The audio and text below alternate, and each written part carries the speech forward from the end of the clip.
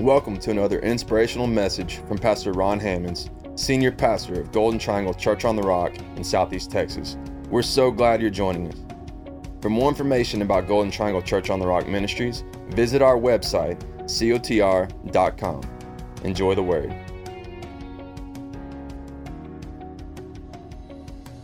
Here we are going to be preaching the Word of Almighty God, and today it's no different. Today we're going to be going to Mark chapter 3 if you want to get ahead. And let me tell you what we're going to be talking about, okay? God has been absolutely so wonderful in giving us such apropos words. Whenever I go to God and seek Him for what to share, I don't go with a purpose or a plan. I don't go with an agenda. We are so fortunate, not only in the United States, especially here in Southeast Texas, but all over the world. Men and women of God are standing in pulpits today sharing the Word of Almighty God, because God has a Word. God wants to speak to us. Isn't it wonderful to go to a church where you can hear a word from God about, that helps with current concerns? We're not, sharpening our sticks and trying to poke people, or prod people in any direction. We are only encouraging people to lift up their eyes, their hope, and their hearts to Almighty God, because God is the answer, not only, in this season, but for every season. But today, after studying the Word of God and after getting ready and praying over it and seeking God, the title of my message is like the last thing that I do.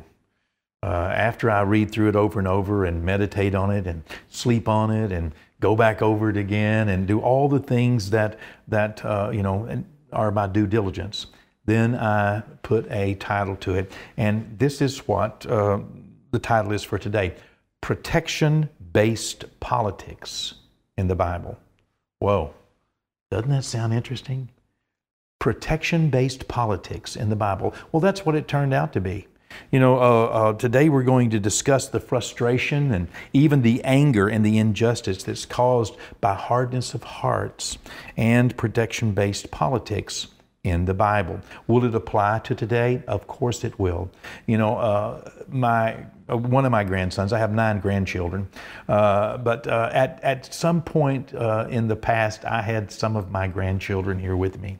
And while their father was serving in our military abroad, they came and stayed with me. And my daughter and her 6 children. But whenever my daughter's family was staying with us, I bought one of my young grandsons a Bible, a children's Bible that he could read, and he loved to read. And so, I would check on him, and we'd talk about the stories, and we would catch up on what was going on and discuss things, as it were. And one day I went in to talk to him about what he had read in the last day, and he said, "Here, Granddaddy, I finished this one. Can you get me another one?" Whoa, wait. I never realized that, he was used to reading books, and he had finished this Bible. He had finished this one, and so, I need another one, give me another one. And I came to the realization that I needed to somehow, explain to him why we only have one Bible, and we read that one Bible over and over and over and over and over. And one of the things I shared with him is the reason that God doesn't have to write another book, the reason He doesn't have to, do an editing of this one, is because He did it perfect the first time. He did it right the first time, and it applies to every generation, every situation. And I just simply encouraged him, "I want you to start reading it again, son. You'll get more out of it every time you read it. You'll see something fresh and new. It will apply to your life, and it will help you." Well, that's the advice I would give you as well. We're still reading the same Word. And the Bible contains truth for today. And today's truth is in Jesus' time, even Jesus was frustrated, even angry. Even Jesus saw the injustice of the political system and the hardness of heart whenever people were more engaged in wanting to know, and wanting to prove who was right instead of what was right. We'll talk about that again in just a moment. In Jesus' day, there were basically two forms of government. There was the Roman government. The Romans had the empire, and they, governed, the known world at that time. But also in the state of Israel, in many states, there were local governments, and there was also a Jewish government. As the Roman government served the wishes of the emperor, of the Caesar, the Jewish government served the wishes and was made up of three main political parties. That's right. These were religious groups, but there was a religious government in place. And so these were the religious political parties under the theocracy that had been established there in Israel. First, to note, one of the political parties were the Sadducees. The Sadducees were the conservative aristocrats, okay? They were also anti-spiritual. They didn't believe in angels. They didn't believe in the resurrection. There were a lot of things they did not believe in. But one of the things they did believe in was law and order. And the Sadducees were mostly made up of the priest and royal families, and they really desired to keep the status quo. They wanted everything, to stay like it was, and they felt like it was their duty to interpret and to follow the written law that Moses handed down. Genesis, Exodus, Leviticus, Numbers, and Deuteronomy. Okay, they really felt as though that it was their duty to preserve this written law, and they judged everything by it. In fact, they literally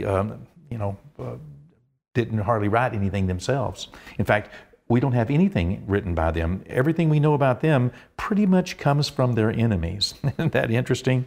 And they did not agree with the other two main political parties, except in one area, and we'll talk about that in a moment. The Sadducees, and I like what one of my friends said. He's gone on to be in his heavenly reward right now, but Moses Vey preached at our church numbers of times, and he would say the Sadducees are sad, you see, because they don't believe in the resurrection, and that's why they're sad, you see. Isn't that interesting? Well, next were the Pharisees. Now, the Sadducees were the conservative, aristocrats. The Pharisees were the liberal progressives. Okay, they were more, by the way, made up of middle class. They were a larger group of people, and the Pharisees, were the most popular in the political climate there in Israel, and they were always getting on to Jesus for something. They set him up, and tried to trick him, and he was way too clever.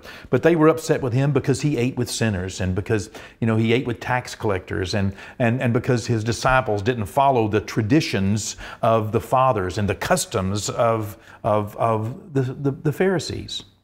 And they had a lot of customs and a lot of traditions. Why? Because unlike the Sadducees, the Pharisees were more liberal and more progressive.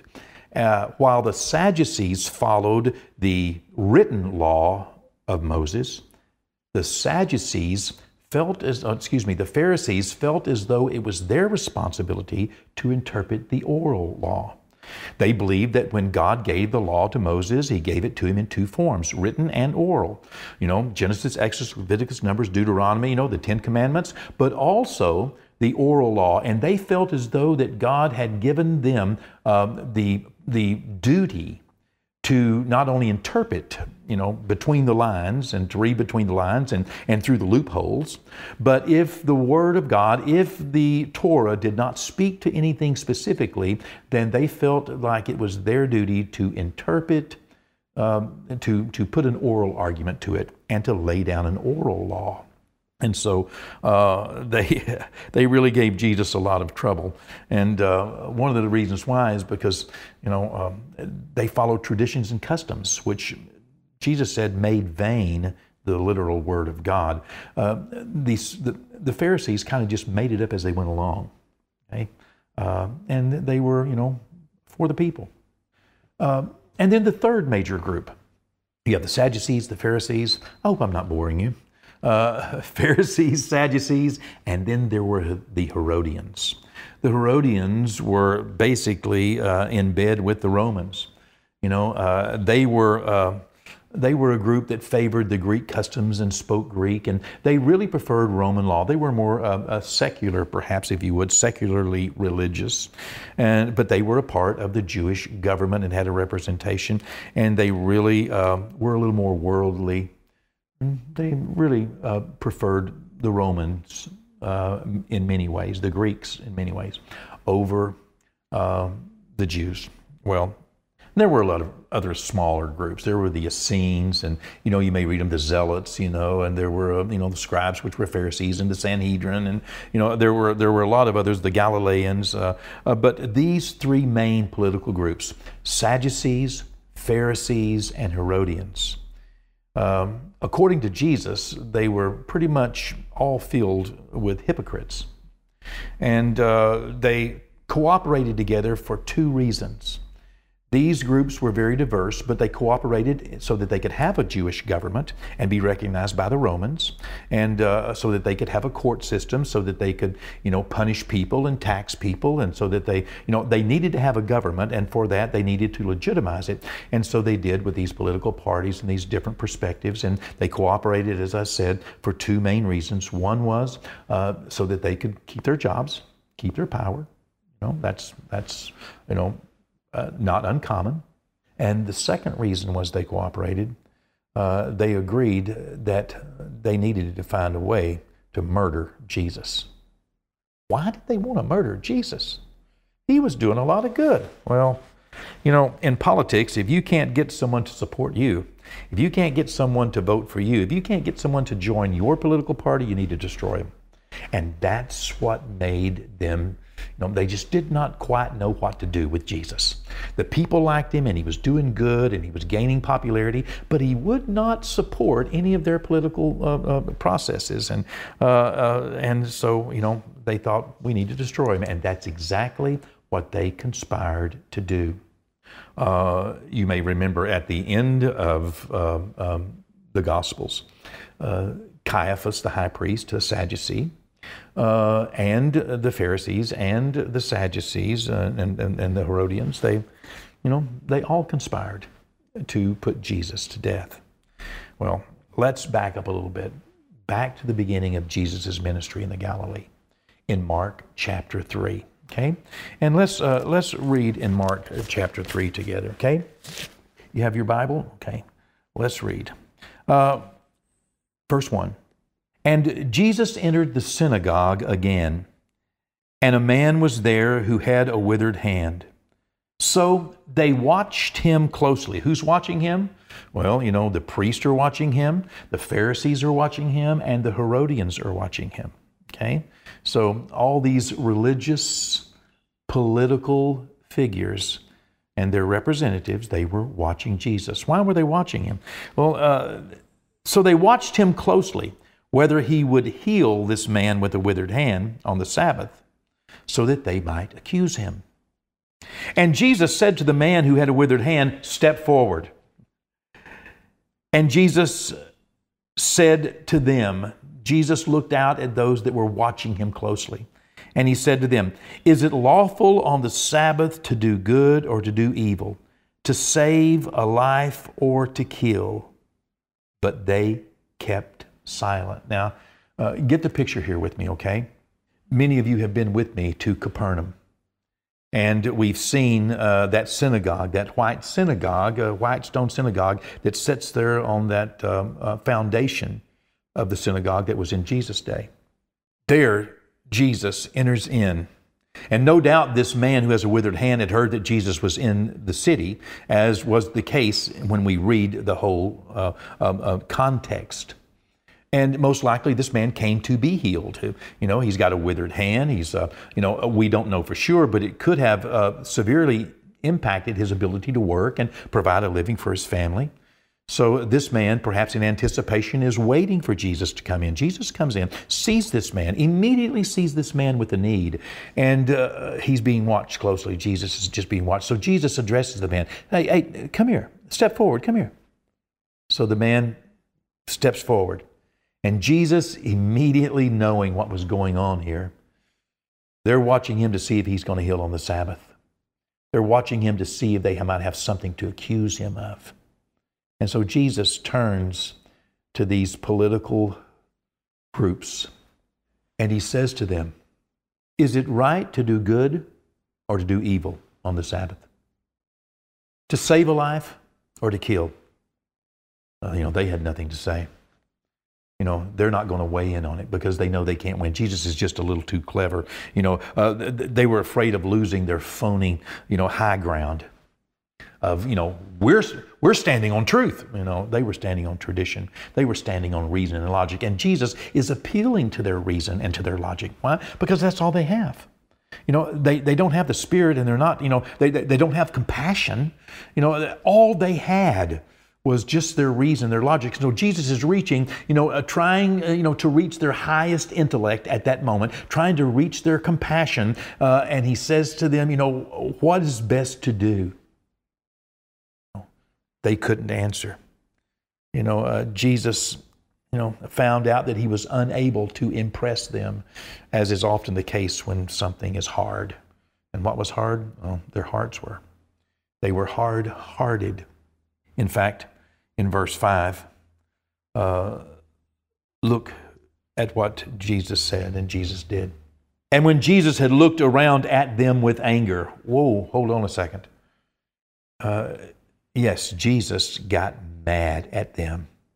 Jesus got angry at these politicians of the day, these leaders of the Jewish government in the nation of Israel in that day.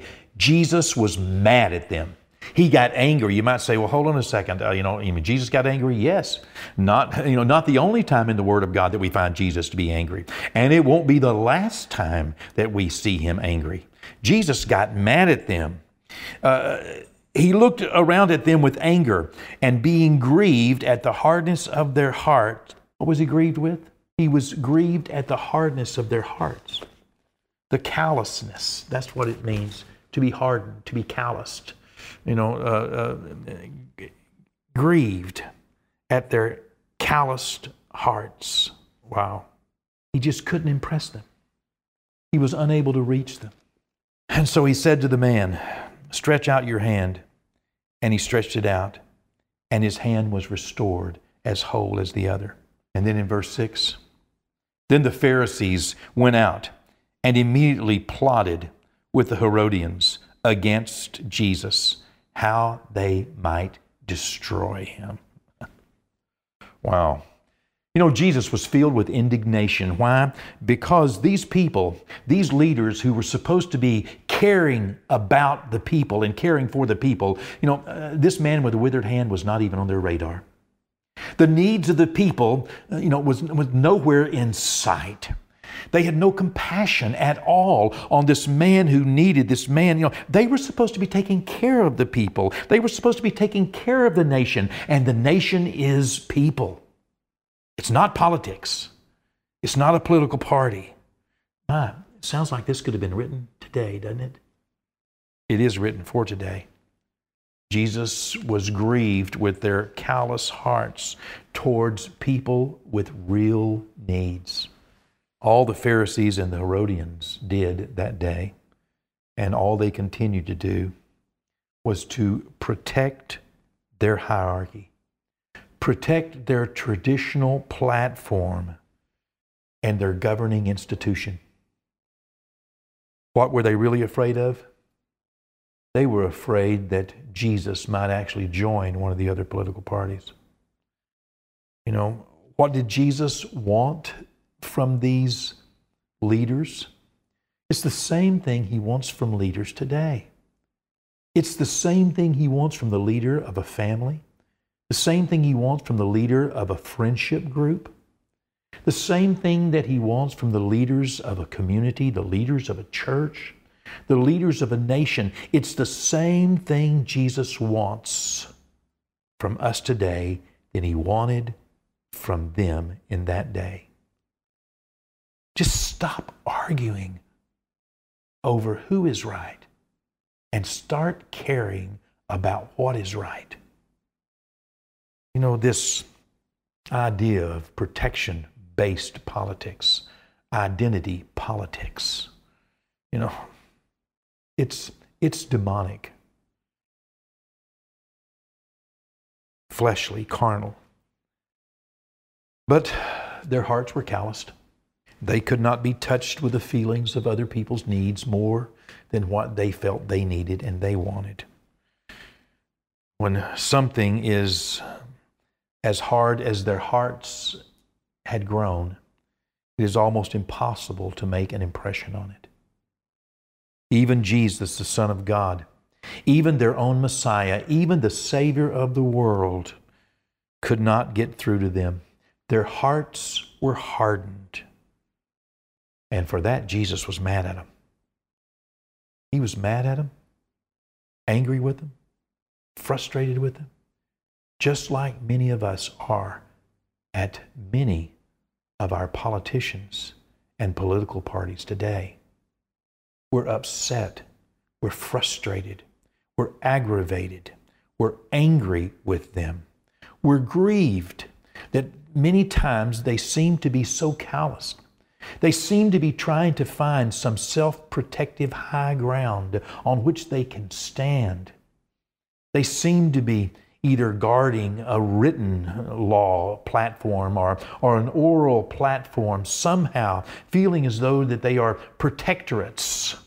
And they're more committed to, many times to their own political platforms than they are to people. People. Listen to me, politicians. I know many of you personally, and I know many of you are wonderful, and I support so many of you. But there are yet leaders in this nation. There are yet people in office today, and people leading organizations, and people leading friendship groups and families, that they care more about their own self-protected platforms, more about their own ideologies, more about their own opinions, more about them being right than they care about what is right. More about themselves than they do about the people that they should be caring for. That's a bad day. And we're in a bad day today, just like was in Jesus' day. What was the response to these people that Jesus was upset with? What was the response, whenever, Jesus healed this man? They finally found something that they thought was dirt on him. They finally thought, oh, here's a scandal. Here's something we can get him for. How many people are looking around trying to find something scandalous on their political opponents, on who they think, is their political opponent or political rival? Where's the care for the people who are hurting and in need? Where's the real care? Well, these political parties, what did they do? Here's what they said. Let's conspire together to murder Jesus. Let me tell you, this may be a shock to you or to some of you, but let me tell you one thing I know for sure. Jesus is not going to the cross again for you. He was murdered once. He was killed once. Once was enough. The next time that anyone encounters an angry Jesus, it's not going to work out so well for them. I hope the next time that you see Jesus, you'll have a smile on his face. And he will be saying, well done, good and faithful servant, instead of a frown on his face, saying, you didn't do what I left you to do. Even if you are a famous servant, you have not been a faithful servant. Well, what can we do about that? Well, these political figures of Jesus' day wanted the same thing that many political figures do today. They wanted this protection. They didn't want to lose control. Jesus just simply asked them, is it better to do good or to do evil? To save or to kill? And they just kept silent. Let me encourage you, answer up. Look around. Help save lives. All lives. That's right. Help save all lives. Even the unborn children still in the womb of their mothers. You know, there are political platforms that tell us that we have to choose between a mother's right and a child's life. That's not the truth. Why can't we love them both? Jesus does. And I do. God bless and God help those who are making such difficult and horrible decisions. May God forgive them and bless them. And you know, no condemnation. But we can love them both. Hebrews, the 4th chapter, verse 7 says this. Again, he designates a certain day, saying in David, today, after such a long time, as it has been said, today, if you will hear his voice, do not harden your hearts. Listen, don't let your heart get hard over the word today. Okay? If you will hear his voice, what is he saying? He's saying care about people. What is he saying today? He's saying care more about what's right than who's right. Care more about the word of Almighty God and the needs of the people than you do about supporting your political party. That's what he's saying. Isaiah the prophet, he prophesied. And Paul remembered this prophecy in Acts the 28th chapter, verse 27. Listen to what he said. For the hearts of this people have grown dull, their ears are hard of hearing, their eyes they have closed, lest they should see with their eyes and hear with their ears, lest they should understand with their hearts and turn, so that I should heal them. What is God asking for? Open your ears, open your eyes, open your heart, and change, and turn, and turn. There's hope even for the hard-hearted. I want to leave you with 3 action items. Number 1, check your eyes. You know, that's what he said. If they would see with their eyes, check your eyes. What is it that you're seeing? You know, what do you see? Is this the best that we can do in America, in your nation, in our community, with our schools? Is this the best that we can do? What do you see? Do you see it like God sees it?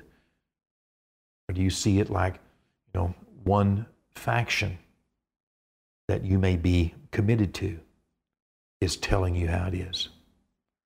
Champion what is right instead of who is right. And cast your vote for Jesus every time you get a chance. Serve in his kingdom with passion. Serve in his kingdom with purpose.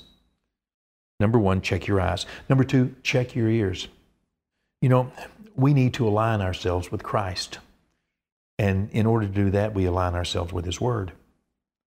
What are you hearing? Are you hearing the gospel of Jesus Christ? Is that your platform? You know, is that your passion? Is that your purpose? That was his purpose. People was his purpose. You know, his passion, salvation. You know, that's what Jesus is after. Meeting the needs of people. You know, feeding the hungry. You know, giving water to the thirsty. That's what he's all about. Visiting those who are sick and in prison and giving the gospel to the poor. That's what Jesus is about.